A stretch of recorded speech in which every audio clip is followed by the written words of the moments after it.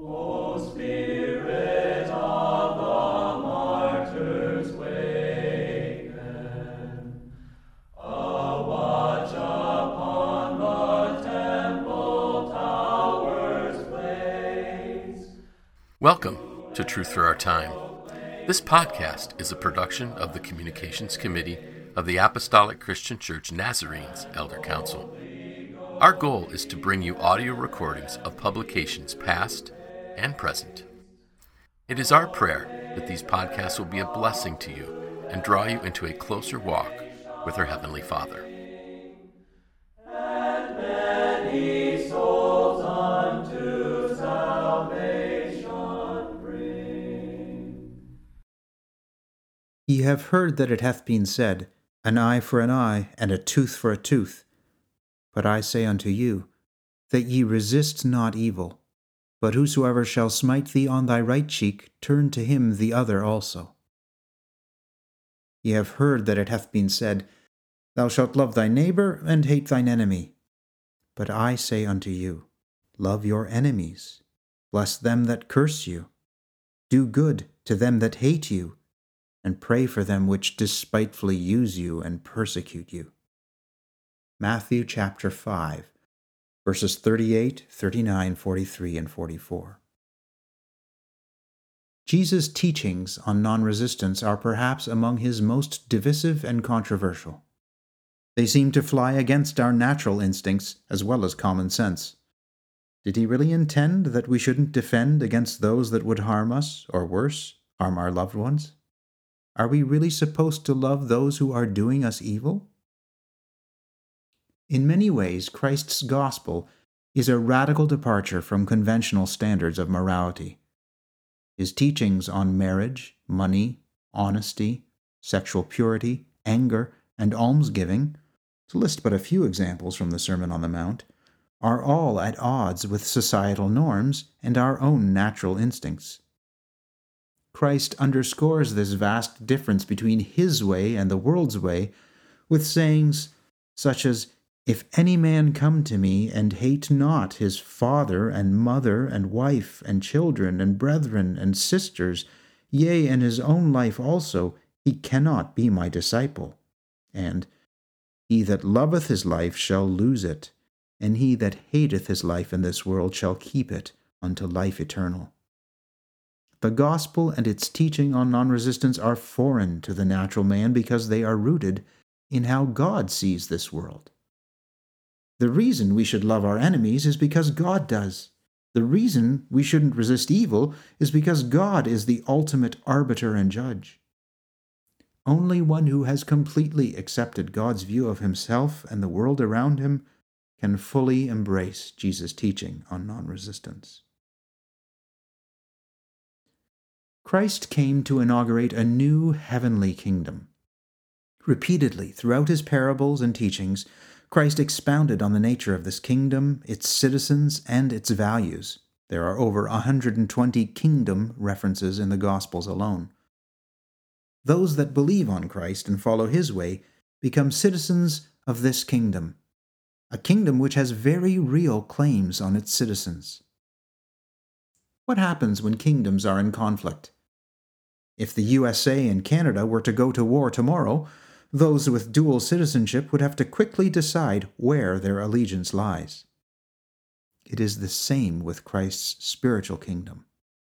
Non-resistance is a key point of conflict, and we must decide where our allegiance lies. If our King did not resist evil, but rather gave himself in love, shouldn't we, his subjects, follow his example? When Christ told Pilate, My kingdom is not of this world. If my kingdom were of this world, then would my servants fight. He was indicating that the nature of the conflict and the weapons of our warfare are not physical, but spiritual. In the final analysis, we Christians are really only pilgrims and strangers on this earth. The moment we pick up physical weapons to fight on behalf of a Christian nation, we are joining the side of the kingdoms of this world and leaving the side of Christ, who is the stone made without hands that will one day smash the kingdoms of this earth, as Daniel saw in his vision recorded in chapter 2 of his book. What about Romans 13? Apostle Paul's teaching on civil authority in Romans chapter 13 is frequently cited in support of Christians going to war. Let every soul be subject unto the higher powers, for there is no power but of God. The powers that be are ordained of God. But does Romans 13 teach unconditional obedience to the government in all things? Plainly, the government's authority does not supersede God's. What would we do if the government commanded us to worship idols? It's clear that doing such a thing would mean denying Christ. In the same way, killing another person, even with government sanction during wartime, is a denial of the validity and power of Christ's gospel. Rather than the sword, we should be bringing the gospel to our enemies as ambassadors for Christ. What about the Old Testament? Another justification often used to support Christians going to war is God's commands to the nation of Israel to kill and make war. Such thinking, however, misses the fact that there is now a New Testament, a direct revelation of God's will in the person of Jesus Christ. God's dealings with Israel in the Old Testament were with a nation that had definable boundaries, civil law, and a God-instituted civil authority. Christ's New Testament kingdom has none of these things. It is worth noting that in his teaching on non-resistance, Jesus did not make any distinctions between state-sponsored and personal actions. In fact, Jesus' quotation of the Mosaic law, an eye for an eye and a tooth for a tooth, is a reference to punishment by the judges and priests, or by the whole congregation of Israel. What happens if my family is threatened? Perhaps the strongest objection to the doctrine of non-resistance is based on a hypothetical question. What would you do if your family was threatened? First, we must recognize this for what it is, a hypothetical question. None of us knows for certain what the future holds or how we will react in any given situation. All that we can do in the present is to study God's Word in preparation for what tomorrow will bring, and place our trust in the one who knows the future completely, the same one who has promised that we will not be tempted above that we are able. This question appeals to our strong protective instincts towards our families. But are natural instincts necessarily the correct guide to right actions?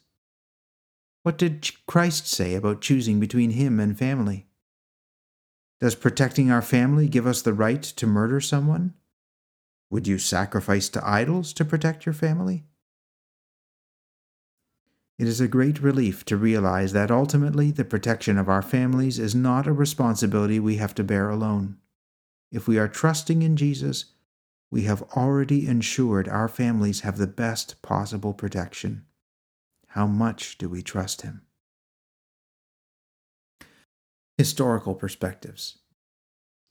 Today, only a small minority of Christian churches, mostly those from the Anabaptist tradition, practice the doctrine of non-resistance. Is this just a denominational quirk, akin to the dark clothing and horse buggies of the Amish? Both the secular historical record and the writings of early Christian apologists show that for the first 300 years of its existence, the Church was unequivocally non-resistant despite great persecution. This began to change rapidly when Constantine came to power in 312 AD and adopted Christianity as the official religion of the Roman Empire. In the space of about 20 years, Christians went from being the persecuted to being the persecutors, as they hunted down and killed heretics using the power of the state. Augustine and other church theologians looked to the Old Testament for justification of the church-state fusion and for Christians going to war, and refused to acknowledge Christ's teachings as a new and higher standard. Augustine actually claimed that Jesus' teachings on non-resistance relate only to inward disposition, not outward action. In other words, we can kill as long as we have love in our hearts. The 1500s saw the birth of a group called the Anabaptists, often called the third wing of the Reformation, who fully embraced Christ's teachings on non-resistance. The Catholic Church and Protestant reformers both had state backing and the power of the sword, while the Anabaptists could only flee from persecution. And yet, the Anabaptists' numbers grew by leaps and bounds despite the most violent repression by Catholics and reformers. Which of these groups do you suppose looked the most like Christ? Our own denomination has a history of upholding the doctrine of non-resistance from its beginnings in the 19th century up to the present, and drinking deeply from Christ's cup of suffering as a result. The testimony of our forefathers is one of pain and tears, but also of great joy as they were made conformable to the image of Christ. In conclusion, how we treat Christ's teachings on non-resistance will be a key indicator of whether we believe his gospel can be lived today. Some would claim that the Sermon on the Mount is unattainable, given simply for the purpose of highlighting God's grace, a sort of version 2 of the Mosaic Law, if you will. This could not be further from the truth. Christ fully intended for us to follow his teachings. In fact, they are the blueprints of his kingdom. It is to God's everlasting glory that we are only able to follow Christ's teachings through the power of his Spirit and by the daily grace he bestows on hearts submissive to him.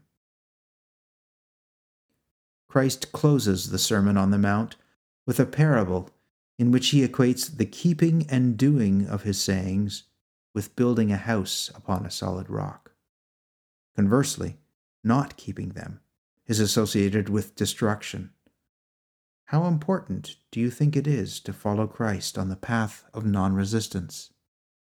We hope you've enjoyed this episode of Truth for Our Time, produced by the Communications Committee of the Apostolic Christian Church, Nazarene. For more resources, please visit our website at acc-nazarene.org.